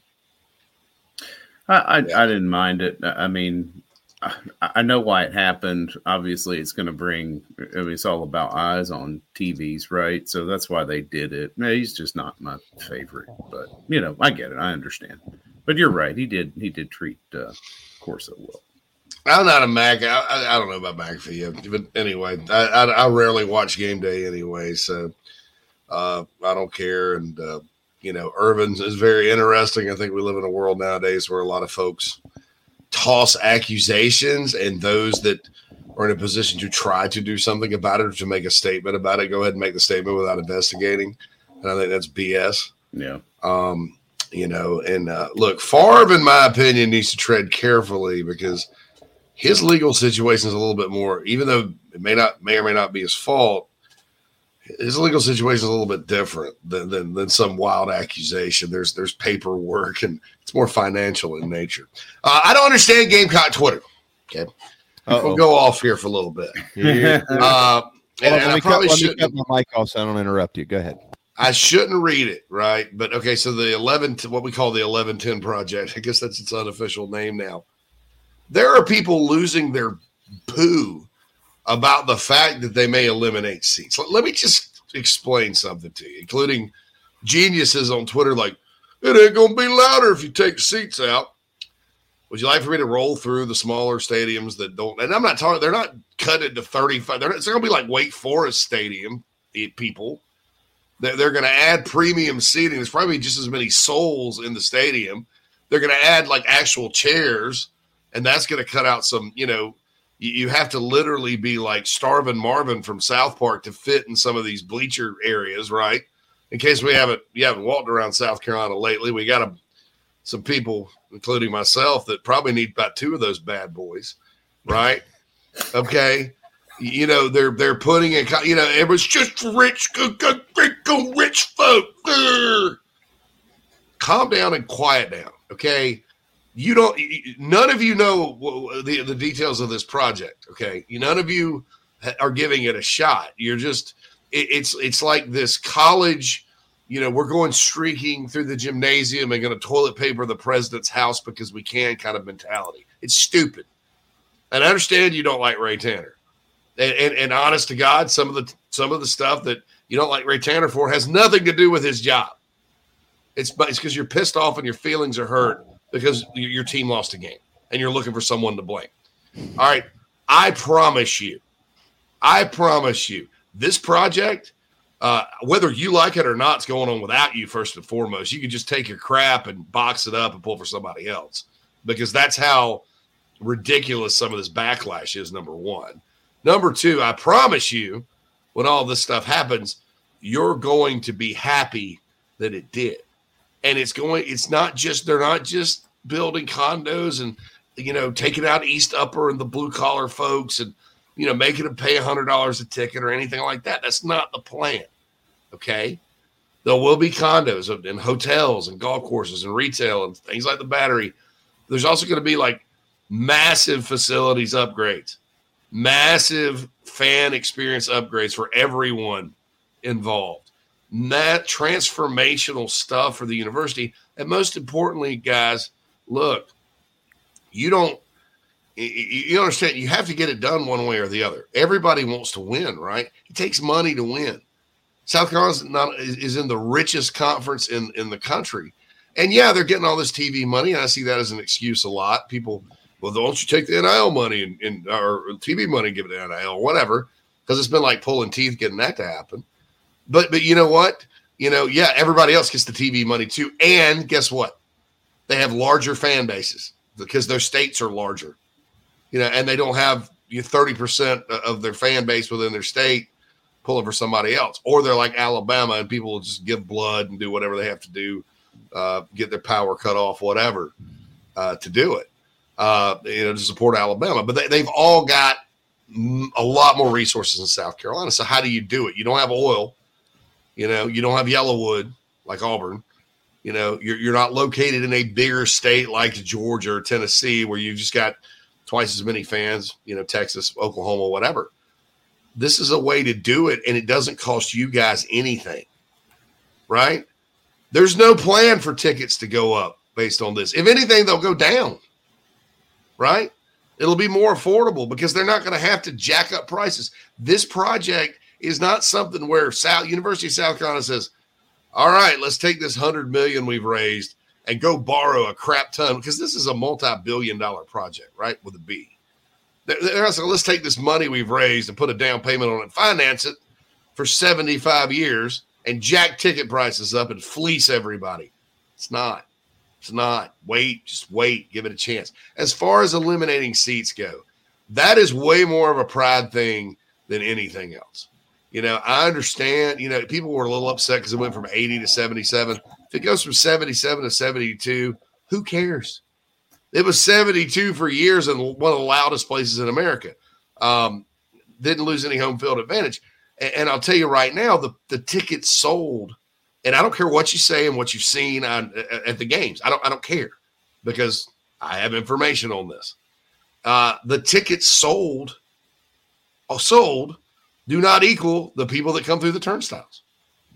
In most games, you would be very surprised at the discrepancy in those numbers. So what you want to do is fill it up. And as far as the loudness goes, this whole thing is going to be designed to make Williams-Brice even louder. People are, well, you take people out, boy. And that does sound like common sense, right? But it's not science. The science says it. No, I mean, Husky Stadium in Seattle probably seats, 30,000 less than South Carolina. It's louder than South Carolina. War Memorial Stadium in Little Rock, Arkansas, louder than South Carolina. Its fans are right down on top of you. Colonial Life Arena, not as loud as Carolina Coliseum. Is Neyland Stadium as loud as Williams-Brice? It gets loud when they get going, but it's not because they got 20,000 more people. The Big House never gets loud. It's one of the largest stadiums in the country. Neither does Rose Bowl. So think about that. I'm just a little taken, and I know it's not you guys in the chat box, most of you. It's the people on Twitter, which, I don't know. I'm kind of getting down on the whole thing, not just Gamecock Twitter, which every day I go and look for it, look through it, it depresses me just because of the sheer these people that believe they have a voice, and if they knew more, they just tweet all day and don't know what the hell they're talking about. That bothers me. And it stems from the Spurs Up show because Chris tweets out, the highlights or whatever. And people that don't, and they've never even listened to me or read a thing I've said, which is in and of itself means they're not interested in learning much about what's really going on. They just want to bitch on Twitter. Okay. And I'm not saying I know it all. I mean, go listen to Chris Clark or Wes Mitchell, whoever you want to, Tony. I don't care if it's me or not. Listen to JB and Phil. But look, the mere fact you don't even have any idea who I am. Who is this guy? I mean, get your Gamecock avatar out of your Twitter account because you don't know what's good for the program at all, And I promise you, I will be right there fighting the power, going streaking to the president's house, TPing the dang to the KA house or whatever, and fighting the power. If I thought for 1 minute, the University of South Carolina was trying to box out, fleece, whatever you want to call it, the legions of you, hardworking people who aren't rich, who sacrifice to come to Williams-Brice Stadium every Saturday, who's made it a family affair every single weekend of your lives for years and years and years, your grandpa and grandpappy and everybody else comes. If I thought for a minute you guys were being negatively affected, I'd be right there with it. God's getting me because I went off like that. But, right, passion. That was actually funny. And somebody's probably going to clip that up. Look at this clown. Yeah, look. You see, look. It's your good clown coughing clown. But they took our job. It's like the Taylor Swift song, This Is Why We Can't Have Nice Things. This is why, because every time something like this happens, you have all this backlash from people, and it's amplified now because of social media. It doesn't mean a thing. You don't know what the hell you're talking about. You're just assuming that, it's all for rich folks. Just give it a chance, guys. That's all I'm asking. And tell your friends that don't know who I am. They probably should listen to the show, and they'd laugh and have a good time. And remind them that they can be members of the Big Spurs. They're 75% off right now. It'd be a good time to get a little plug in for your website. Right. Most of those people, by the way, don't even go to games. So, I've interacted with those as well. I've already had somebody that I've seen. Golly, man, I said, well, when's the last time you've been to a game? What the hell do you care? So, and I think too, once the details come out with regards to, by the way, Fan Fest for baseball is canceled because of rain Saturday. I do think that once the details come out and people kind of realize, about the cost versus reward, anybody with a brain is going to get behind it. I just think it's unfortunate people are jumping to conclusions and, making little snarky comments about Ray and Chance and the university in general when they don't really have a clue, and then stirring other people up that aren't smart enough to kind of, their buddies. Look at the rabbits, and telling them, hey, they're going to fleece you and take your seats away. What, really? Look at the rabbits. Look at the rabbits. Yeah. All right. We got to get a break. 12:18 on this Friday afternoon. The rain is coming, at least where I am. But guess what? Speaking of what's coming, Anthony Wright, if you were in the East Upper or the West Upper or the South end zone or the North end zone back in the 90s, you saw A1 play the game. And we are absolutely thrilled to have him. We're going to hit a quick timeout, and the former Gamecock quarterback will join us right here on Inside the Gamecocks, the show. Electric Bikes of Charleston offers the most fun you'll ever have on two wheels. The home of Ovington, Velotric, Magnum Bikes, and more, they sell to consumers all across the state and offer outstanding warranties and service after the sale. Their electric bikes are equipped with 5 levels of pedal assist plus a throttle, so you can ride longer, handle the heat better, but still get great exercise. Bikes are available for all ages and sizes. Visit electricbikescharleston.com or stop into their store in Mount Pleasant if you're in the Low Country. Electric Bikes of Charleston, powering Inside the Gamecocks, the show. The real estate market has changed dramatically from just a year ago. Rates, supply, demand, all of your traditional factors are in a transition phase. That's why if you or someone you know are considering making a move in the Lowcountry, contact me, JB, at Coast to Coast Realty. I work with an outstanding support cast of attorneys, lenders, inspectors, insurance agents, and more, all of whom are valuable in helping find a way for you to comfortably make your real estate decision. That's right, call me, JB, your Lowcountry real estate broadcaster. Golfers and wannabe golfers, former Gamecock golfer Meredith Taylor is now a full-time golf instructor in the Midlands of South Carolina. In-person golf lessons are held at the Country Club of Lexington. Half-hour, hour, on course 9 or 18 holes. And if you're outside of South Carolina, Meredith conducts virtual lessons. Just send in your golf swing for analysis. Gift cards are available for in-person 1-hour lessons. Connect on Twitter at Mayor Taylor and find her online at McKellarEnterprises.org. Her email is on the website. Schedule your next lesson today with Meredith Taylor, former Gamecock golfer. You're tuned into Inside the Gamecocks, the show. Sideline is picked off.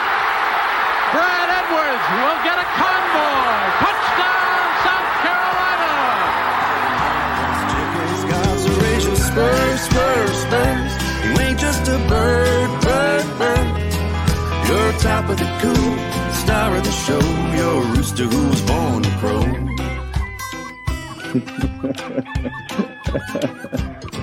Well, I bet you wonder when you win, I lost a step or two.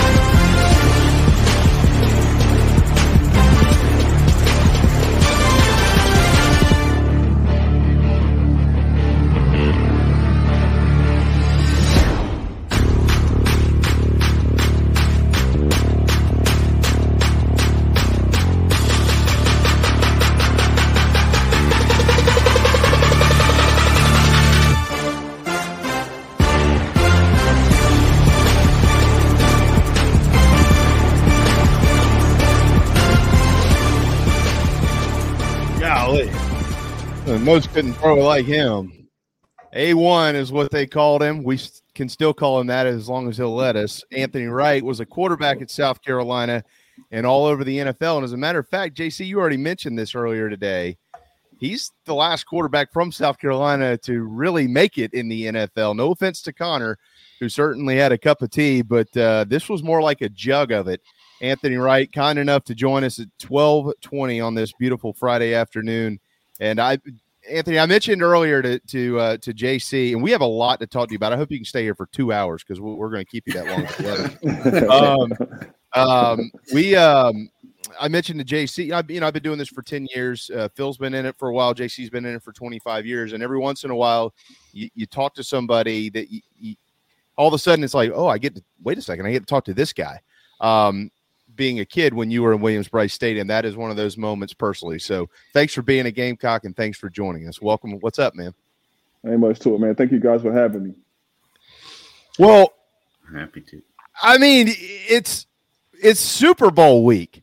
Yeah. So like we're gonna ask you about your new QB venture. JC wants to ask you about your son. He's gonna do everything he can to get him into a Gamecock uniform. We want to talk to you all about your career. But, like, you have a Super Bowl. Are you wearing your Super Bowl ring? Oh, did we lose his audio? Oh, lost audio. Here we go. Still can't hear him. No. Let me take these off. There you go. I have the same issue with mine. It's okay. Can you hear me now? Yeah, yes, sir.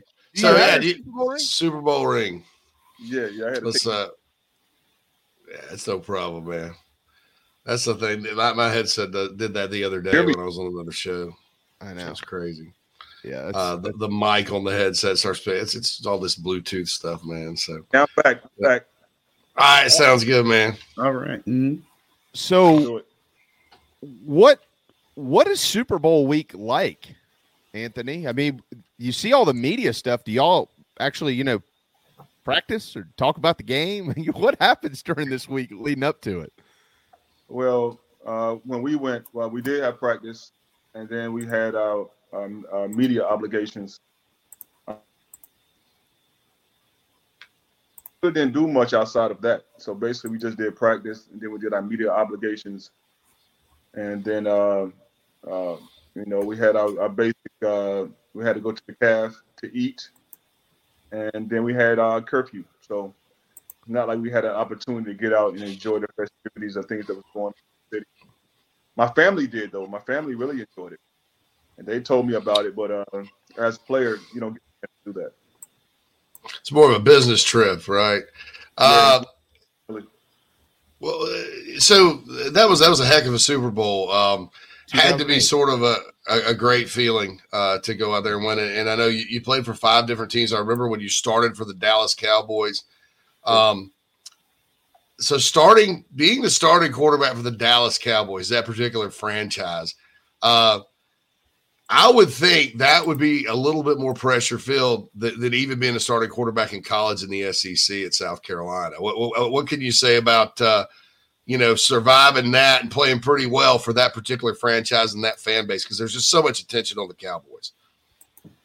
Really, it was a dream come true, to be honest with you. Because I grew up as a Cowboys fan. Being here from North Carolina, really like a Cowboys fan, or you was a Redskins fan. So I was a Cowboys fan coming up, so it was kind of surreal to have an opportunity to play for them.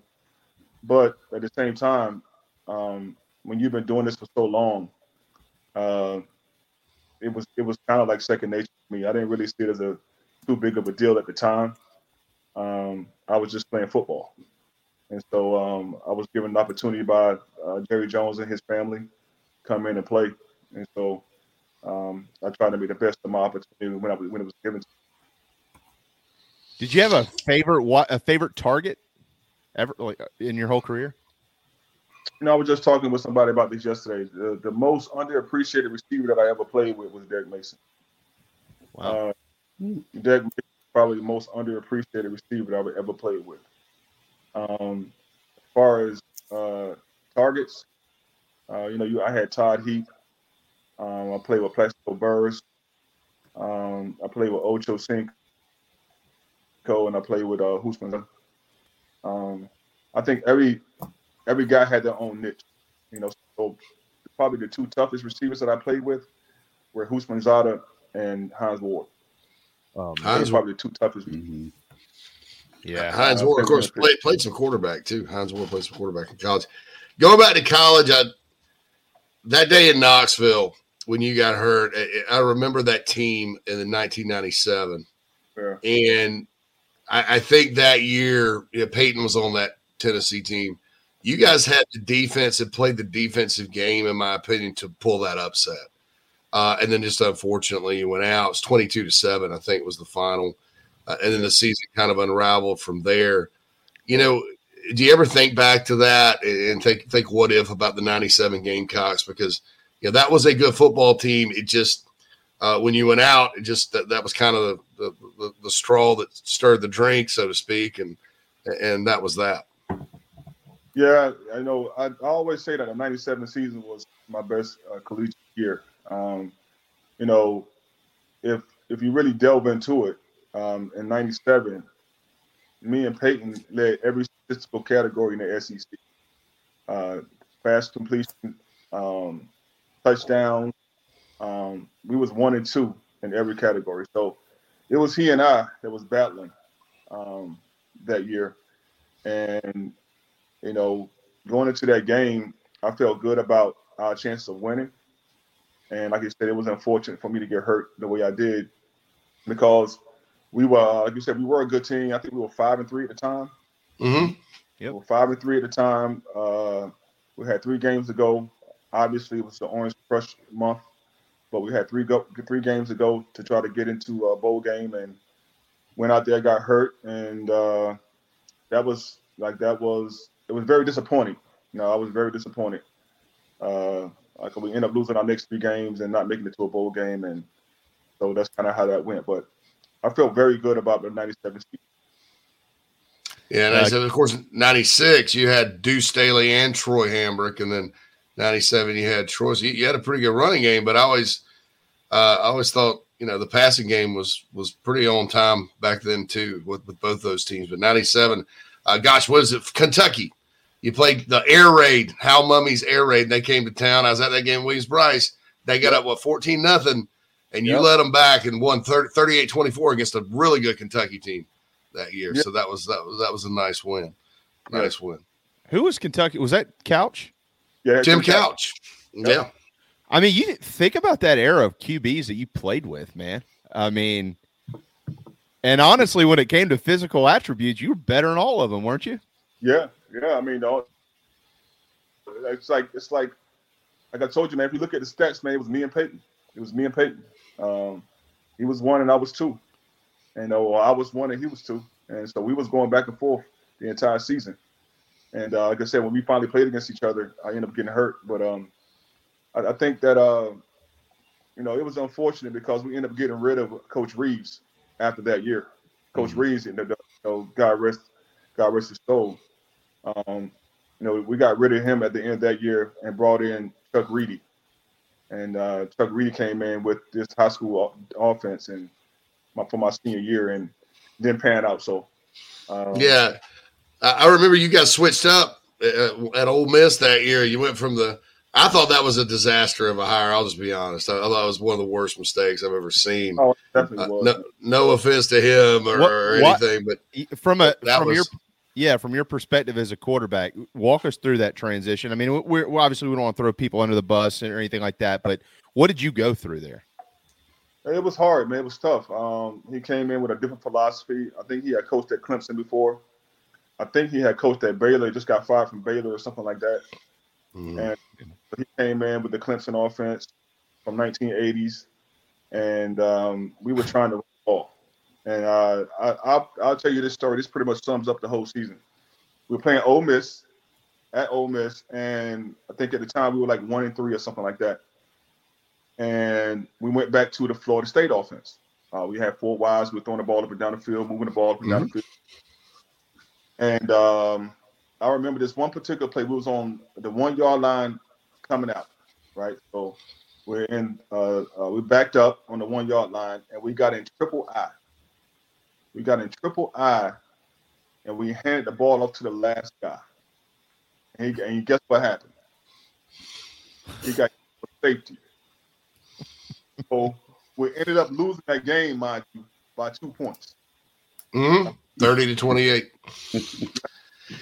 Oh, yeah. I actually saw your last game at Death Valley against Clemson, 28-19. I actually went to that one. That was a pretty easy ticket, but I remember you. I don't know if this was your last touchdown as a Gamecock or not, but I remember you scored first drive on a bootleg run in that one, and went up 7-0. The game just didn't work out. So did you ever think after you left South Carolina, walk us through kind of how you obviously you went undrafted free agent, got yourself after a tough finish to your college career, really tough, and got yourself ready to be a professional quarterback. Do you think maybe some of that adversity made you able better to deal with the pressure and the professionalism and discipline and all that good stuff that it takes to be a pro quarterback? Yeah, I think so. Like I said, once again, I got to give my good credit to Coach Reeves. He really taught me how to be a quarterback. And so after that last game against Clemson, we were 1-10, and I didn't know which direction my career was about to go, and I didn't know if I was about to get a regular job. So I got invited to the combine. And I went to the combine and did really well. I did so well. Now, mind you, the year that I came out, we had it's probably one of the most loaded quarterback years probably in the history of the draft. We had Culpepper, we had Donovan McNabb, We had Keely Smith. I think we had like Kay McBrown. We had Tim Cowles. We had a bunch of guys, right? And so I go to the combine and I do well at the combine. But I end up failing my physicals. All the doctors failed me because of my knee. Mm-hmm. So I had some teams that were going to draft me late first round, second round, based off my performance at the combine. But like I said, they failed me on my physical, and I ended up going undrafted free agent. And kind of my career kind of went like I was like I said, I was fighting, scratching and clawing in the NFL, but I lasted and I made it. So that's long time, longer than a lot. You keep up with South Carolina football now with Shane Beamer and what they're doing? Yes, I do. Matter of fact, I go to all their camps. I take my son to their camps. They run really good camps. I went to their camp, and I went to a couple other camps. And the one thing that I'll say about the South Carolina camp is it was very competitive. The guys get into it and they compete, and so it's probably one of the better camps that I've been to when it comes to competition. We also took my son to, like I said, a Clemson camp, and it's nowhere as competitive as Carolina camp. Our camp is way more competitive than the Clemson camp. Anthony, I are you short on time, or can you hang around with us for a little bit, or you have somewhere to be? Yeah. So we've got a break that's about to come up here in a couple of minutes, anyways, and I want to kind of stretch that conversation about camp, your son, Coach Beamer, how much this place has changed since you've been here, and a couple of other things that we certainly have to get to with you. But so, Phil, why don't we go ahead and hit this break? We'll get this out of the way, and then we'll come back and we'll just end up wrapping this thing up with A1, who, by the way, soon will be launching the A1 Quarterback Academy, which if you want to be a quarterback or you know somebody that does, it might be a pretty good place to start. So we're certainly going to get into that. So hang tight. Former quarterback Anthony Wright will continue on with us here on Inside the Gamecocks when we return. I want you to take me to Disney World. Horror.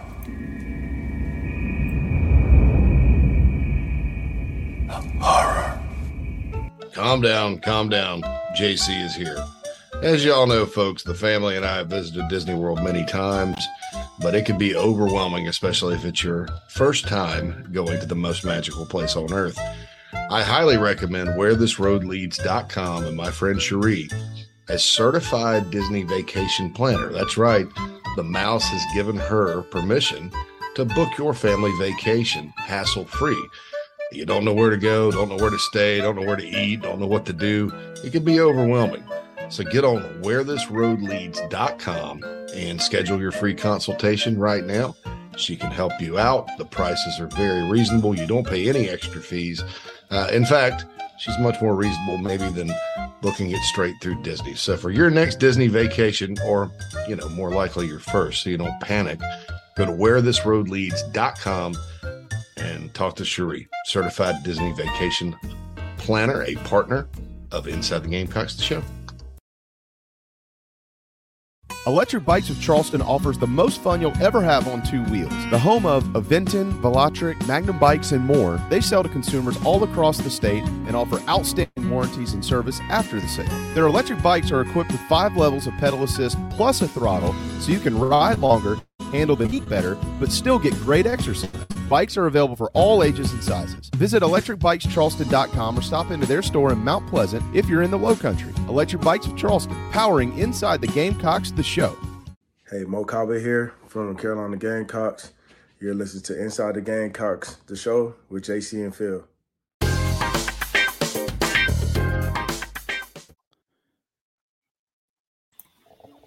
Welcome Phil. back to Inside the Gamecocks, the show, everybody. Yep, I got to get everybody turned back on here after that crazy little break that we take. Yeah. Let's see here. If you don't mind. No, Totally I up to know, you, though. right? Yeah, there we are. Hey, everybody, welcome back. Hey, too many buttons to click on that last one, man. we owe A1 a major apology. He had to sit through JC's clown commercial for Disney World, and so we're terribly sorry about that. It's a bit more performance art than it is promo, Anthony. hey, Anthony. I this is I as good of a career as you had. You're what are you, 46 years old? I mean, Yes. you Brady just retired. What are you doing? I'm playing football. It's crazy. How do you were a quarterback in the league for what, 10 years? Yes. How do you play in the NFL until you're 45 years old? You got to have good protection. yeah, right. Good, yeah, no doubt. Yeah, tell him No it doubt. doesn't matter because he lost to y'all anyway. in the game that mattered. You beat him. Yep. Spoiled that perfect season. So it's about your son. I just watched some film, Charlotte Country Day, class of 2025 quarterback, correct? Khalil. Yes. He throws a ball. It honestly looks like you throwing the ball. That same kind of arm delivery, smooth release, all that good stuff. So tell us how he's performing and any schools looking at him. Is he planning to camp some places this summer and all that? Let's because I definitely think he's on the radar. Based on the film I watched and some of the talk out there. Just kind of talk about his game a little bit. Well, he's he's coming along really, really well. My thing was I wanted to make sure I was patient with him. I didn't want to rush him. So I've been working with him for a very long time. He probably gets tired of me talking about football with him, but he doesn't seem like it. But we could be sitting here watching the game, and I may stop the television live game and rewind it and talk about it, right? And talk about what you should be reading, seeing the safeties, seeing the rotation of the safeties, understanding the protections, understanding how to change the protections, understanding the run game. So we get very intricate in the details of the game. But he's coming on really well, man. I'm proud about where he is. He has very good work ethic. He looks good right now. He's 6'1", about 185 pounds. Wow. The other day, I tell him he's repping out 200 pounds for about eight reps. Ooh, that's strong. Yeah, so he looks good physically. He's 16. So I've been working with him for a long time. He looks really good. There's some teams that has some interest in him. NC State came by, took a look at him a couple weeks ago. Elon came by, took a look at him. East Carolina came by, took a look at him. He been followed on Twitter by Tennessee. Tennessee has some interest. So there's a few teams that has some interest, but we're not really right now focused on just continue to improve, to learn. There's so much to learn in this position. There's so much experience that he has to go through in order to be good. And so I just want him to continue to learn, continue to get the experience, continue to listen to what I say. The funny thing about it is, as a dad, sometimes you got to get that same word coming from somebody else, right? So yeah. Sometimes I get someone else. Matter of fact, we're going to go to Alabama this summer and work out with a guy down there. He's a guy that I met at the Manning camp. We did the Manning camp last year in Louisiana, and it was hot.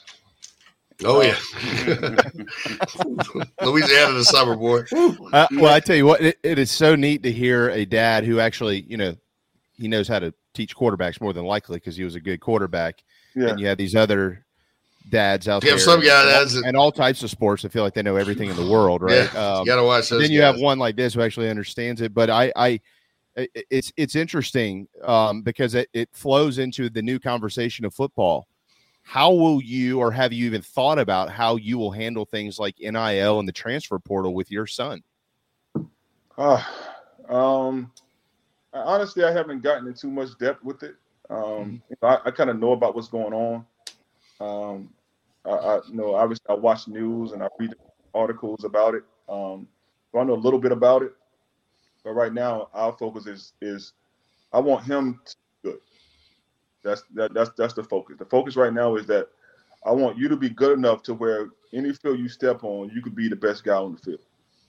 And we'll let those other things, the NIL, the transfer portal, we'll let those things work themselves out. Yeah. But you got to step on the field to impress the coach that you're playing for. And that's kind of our main goal right now. And like I said, we'll deal with the other things when they come. You're starting some quarterback training, or you have been doing some quarterback training, not just with your son, but in the Charlotte area. Yes. I think that's tremendous. To Jamie's point earlier, I covered recruiting on a national level for about, until about 7 years ago, for about 15 years. And they're just some folks, a lot of folks that have a wealth of knowledge that really get the best out of their quarterbacks. And there's some that don't, I don't know why they're in it, because they don't have the experience to do it. Right. You definitely seem, with all your experience and all that, you definitely know your stuff. How is that going? What caused you to kind of get into that and share and with other people and, give back to others and all that good stuff at this stage? Because, it sounds like something that everybody in that area that wants to play quarterback really regionally could take advantage of. There just aren't too many people out there that were starters in the SEC, potential second-round draft picks, and spent 10 years in the league. And like you said, all the rotation of the safety, pause of the tape, all that good stuff.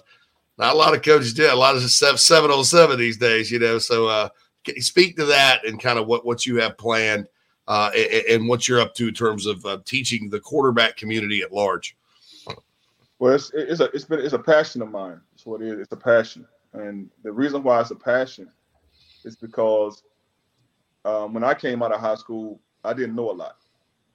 So I remember coming out of high school and playing the Shrine Bowl, and I started, but I didn't play well. And I didn't understand why I didn't play well. And then I played in the first All-American Bowl that was in Pennsylvania. It's now like the Army All-American Bowl, I think now. Yeah. I played in the All-American Bowl in Pennsylvania, and I started in that game as well, and I didn't play well. And I got to a point where before I came to South Carolina, I was kind of questioning myself as to if I could do it. Because here I am now. I played in these All-American games, and I didn't play well. Well, going back to John Reeves again, my second year at South Carolina, Coach Scott brought in John Reeves. And John Reeves taught me coverages. He taught me defenses, and he taught me how to study. And those things were the difference. That's why I didn't play well, right, in those All-American games, because I didn't know what I was looking at. I didn't know what I was doing. I had never been coached. I was raw. I was a raw talent, and I didn't have an understanding of the game. And so me having that experience is the reason why I started this academy, why I started training quarterbacks, because I didn't want these younger quarterbacks to go through the same things that I went through. I want them to be ahead of what I was when I was in high school. I want them to know coverages. I want them to know cover two. You can't throw a hitch in the cover two, or you can't throw a comeback in versus two-man, because that guy's going to be sitting under that comeback. You got to understand what you're looking at, and then that's going to slow the game down and make it easier. So that's my passion, is being able to get that knowledge, get that information to the younger kids so that they can be ready to play when it's their time to play. That is awesome. I love when we have quarterbacks around here. We've done this a lot, guys, with Perry Orth in the past. I've done this with Steven Garcia. You hear these quarterbacks talk. It's amazing that y'all actually know what you're talking about, and all the 80,000 people sitting there, they generally know more than you on Saturdays, but during the week, you somehow know what you're talking about. But Anthony, I want to transition that over a little bit. How would you, this is kind of a two-part question, so I'll let you take it and run with it. This is probably something that people are going to be very interested in. How would you former Gamecock quarterback, former SEC quarterback, former NFL quarterback, describe current quarterback Spencer Rattler. And why would Spencer Rattler want to play? I don't know how much you know about the new offensive coordinator and Dowell Loggins, but he did call plays and coach quarterbacks for 11 years in the NFL. So what is he going to be learning from this guy with that, bringing that much experience from the NFL level to South Carolina? Well, first of all, I think Spencer is very good. He made some throws last year that were like handoffs, and dropped in the bucket. You got to keep running. Don't slow down. Run right in, touchdowns. And those are elite throws. When you start talking about the NFL guys, the coach that he's going to get is going to be a lot more intricate, a lot more detailed. And what I mean by that is a lot of times you got to know your fronts. You might have to check run plays. You might have to go from run to another run based on the front that you see. So if it's an over front, or if it's an under front, or if it's a bare front, whatever front it may be, you may have to check out of that based on the play. You have to know your protections. A lot of times, like I said, I don't know if this is what the coach is going to do, but a lot of times you have to know your protections. So I have to know if the Mike and Sam are coming, if they are on my hot, or if I can change the protection to pick that up. And then if I do change the protection to pick that up, then I have to also let the next man know that he may be hot on the other side. So it's a lot more control that's involved when you start talking about higher levels of coaching and education. So I don't necessarily know exactly what coach is going to do, but I do know that when you get into the NFL, those are the things that are required of you. You know, you're required to know what the fronts are. You're required to be able to redirect protections. You're required to be able to see things that a lot of college players can't see. And so, you know, and which is good because it prepares you, right? It prepares you for the next level. The thing about it is it takes a lot of time, right? It's time consuming. So you have to sit there, you have to study, and you have to study some more. And so you have to be dedicated to your craft in order for that to work out well. Can I follow that up real quick, guys? Because I often, you know, we just went through, you know, a couple of years with Coach Satterfield, who's now moved on to Nebraska. And one of the things that was talked about towards the end of his tenure here, and certainly in whom they were going to hire, Anthony, was quote, dumbing it down. You can bring the NFL stuff to the collegiate level, but you need to dumb it down in order for it to kind of work, because not all these guys are going to the league. What does that mean exactly? Exactly what I just said. So basically, not giving them all of that. So I may just give you runs where you don't have to. I may not allow you to be able to change protection. You know, I just keep it simple. If this guy comes, you throw hot. Instead of being able to change the protection, pick him up. Okay. We're just going to keep it simple and say, okay, if that Sam linebacker blitzes, throw hot. Don't change the protection. Throw the hot. Right? So like the difference between like the fast break, the Florida State offense, and whatever Coach Reeves brought with him from Florida. So that would be kind of more what you did at South Carolina when you, or were you guys a little more advanced than that during your college career? What we did, now that I think about it, a lot of stuff that we did was very simple. Mm-hmm. And basically, if the free safety came in a blitz, I threw a sight adjust. I wasn't changing the protection to pick that up. Right. I wasn't. I just threw the sight adjust. If the Mike Sam came on a blitz, I just threw the hot. I wasn't changing the protection to pick that up. I didn't really know fronts until so I wasn't. I didn't have to come to the line of scrimmage and determine if it was an over or under front. All I had to do was run the run play. You know what I mean? So it wasn't as intricate as it is in the NFL. How many hours a week in the NFL would you say you have to put in to get all that down pat? Oh man. Oh man. What's your job? It's your job. It's your job. Especially, see, that's the thing. See, that's the key. The key is a lot of these young guys don't understand that that's their job. Okay. They're still treating it like they're in college. They're still treating it like they're in high school. Like, no, the amount of hours that you got to put in, the amount of study that you got to put in, you have to almost be the offensive coordinator. Like, you and the coordinator have to be like this. And what they don't understand is a lot of those pro coaches, like, never even leave, even college. But those guys never even leave the office. Like, I had coaches in the pros that had beds, they had blow-up beds in their office. Like, sometimes they didn't even go home. So they had to spend that much time. Think about it. You had to game plan for the next day. You had to watch the practice for the day you had. You had to break that down. Then, like I said, you had to prepare for the next day's practice. A lot of those guys never even go home during the week. Now, I had coaches that finished work at 1 o'clock, but then had to be back in the building at 5. Let's just say they lived 45 minutes away. So that's a 45-minute drive home, then a 45-minute drive back. It's an hour and a half. Mm-hmm. So a lot of those, so really as a quarterback, if you really want to be successful, a lot of those guys, like I saw something on Drew Brees where Drew Brees, before he broke one of his records, the team had practice. They did all the practice, and then he stayed after practice on the field for like another 2 hours going through the script again by himself.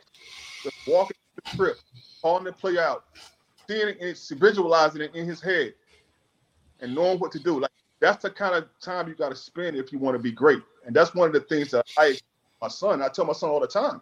I said, listen, if you want to be great, if you want to be good, I need you to understand what you're getting into. I need you to understand that this is what it's going to require.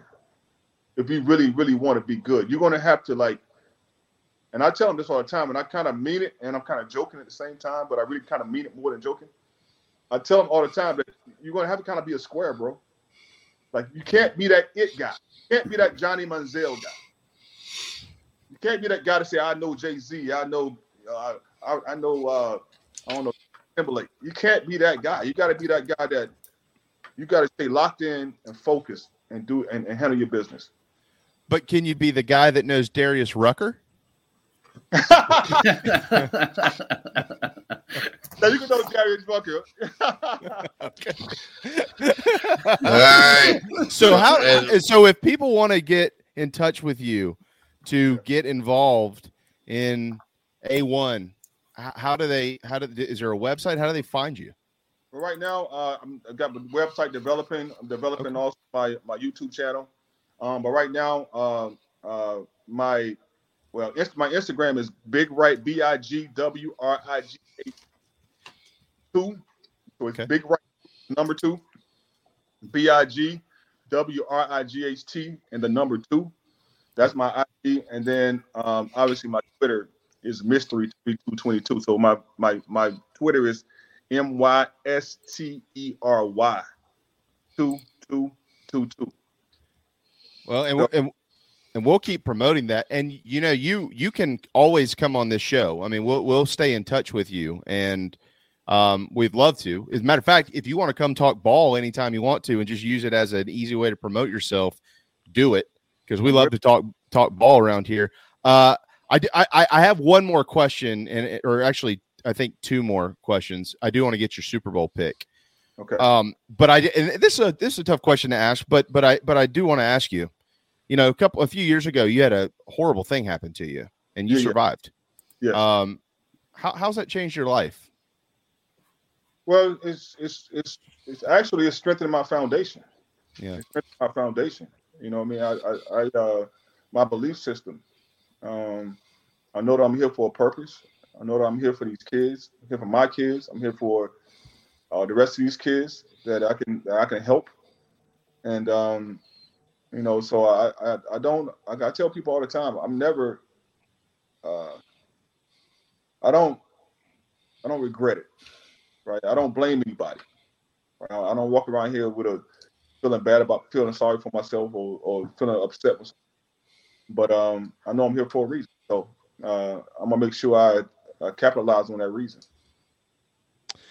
Well, I tell you what, Gamecock fans sure are happy to see you, and you are welcome here anytime you would like to be. Wait, hold on just a second. Phil, is A1 allowed on our program more than once, or you're the gatekeeper? Open invitation anytime, okay. Anthony. Open invitation. Who wins the Super Bowl this week? Super Bowl. You know what's crazy? I think that it's going to be which team has the ability to score the most points. And if that's the question, I would have to go with Pat Mahomes. Yeah. That's true. That's a good point. You know, you can't pick Philly having played that many years in Dallas, right? Man, Philly, man. But, man, trust me, many times. But it's not because of that, though. It's not because of that. I just think Pat Mahomes, those guys can score more points. They can score more points. He's a magician. But at the same time, again, Philly has a good defense. I think the Eagles' offense is a little more conventional. Mm-hmm. I don't think it is as explosive as Chiefs is, but at the same time, you know, when you got Pat Mahomes on the other side and he's running around and making backyard throws and acting like he's about to run and then flipping it at last minute for touchdowns, like it's hard to beat that. It's hard. Yeah, the Bengals found that out last week, man. Bad. So, well, man, we appreciate it, man. It's been an honor. And good luck to your son, and we're looking forward to talking to you soon, man. I appreciate you guys for having me, man, and I wish you guys the best. Thanks so much. You too. Yes, Thanks, sir. man. Thank you. One of the best, Anthony best Wright. quarterbacks to ever play at Carolina, right there, and proved it in the NFL, and kind of a picture of how to overcome adversity, both on and off the field, in my opinion. Great question there at the end, by the way, JB. And we're overtime, so. Yeah, it's kind of overtime on a Friday. Don't we get paid time and a half for this? If it's someone like A1 that keeps you OT, it's all right. I'm with that. Yeah, we had to. You know, I mean, if it's like Whittle or something, no, I'm not going a minute past one for Whittle. What about Coach O? No, no, I'm not. But we will. I'll get with y'all and we'll get some stuff together. So occasionally we can throw up some graphics for him to help build his absolutely his quarterback. And I know a lot of parents out there whose kids play, and a lot of play quarterback too. And they're in the Charlotte area. Actually, one of my buddies, Skip, his kid's a quarterback. So I'm about to hit Skip up and be like, "Hey, man, remember?" Because Skipper used to go with me to the games when Anthony played in '97. We were in college, and we went to a lot of games together that year, and he knows exactly. Well, and so JC, there's some excellent quarterbacks in the Charlotte area in addition to his son, and I'm almost anxious to see or find out down the road if any of them are walking through the doors of the A1 quarterback academy. Because we might be able to get a little inside scoop on some of the guys that Carolina's recruiting, and hopefully they will be recruiting his son. It's been really neat to see this over the last few years. I know we got to go, but we watched Deuce Staley's son play South Carolina. I know Brandon Bennett pretty well, and watching his son Braden play up at Coastal. You've got the A1 deal going on here. I saw Zola Davis's kid play when he was at Wando just a couple of years ago. All the guys I grew up watching, now all their boys are coming up and playing football. It's making me feel pretty old pretty quick. So pretty cool stuff. But that was great. I'm so glad he said yes to coming on and chatting with us. Thanks for allowing it, Phil. Oh, yeah, I'm always happy to have somebody worthwhile on. Oh, yeah. Former quarterback. Yeah, these people are coming back. It's like having people inside suites won't make stadium louder.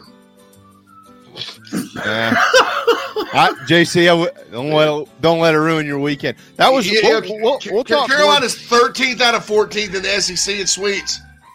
Does that mean that Georgia's not Auburn and LSU aren't loud? Because people inside suites. 15th beer at Applebee's coming up for JC. Yeah, about to start number one. I got to get to Applebee's, y'all. That's it. Yeah. Thanks, everybody. Have a wonderful weekend. Thanks, JC and Phil. Appreciate you letting me be a part of it, as always. We'll see you on Monday.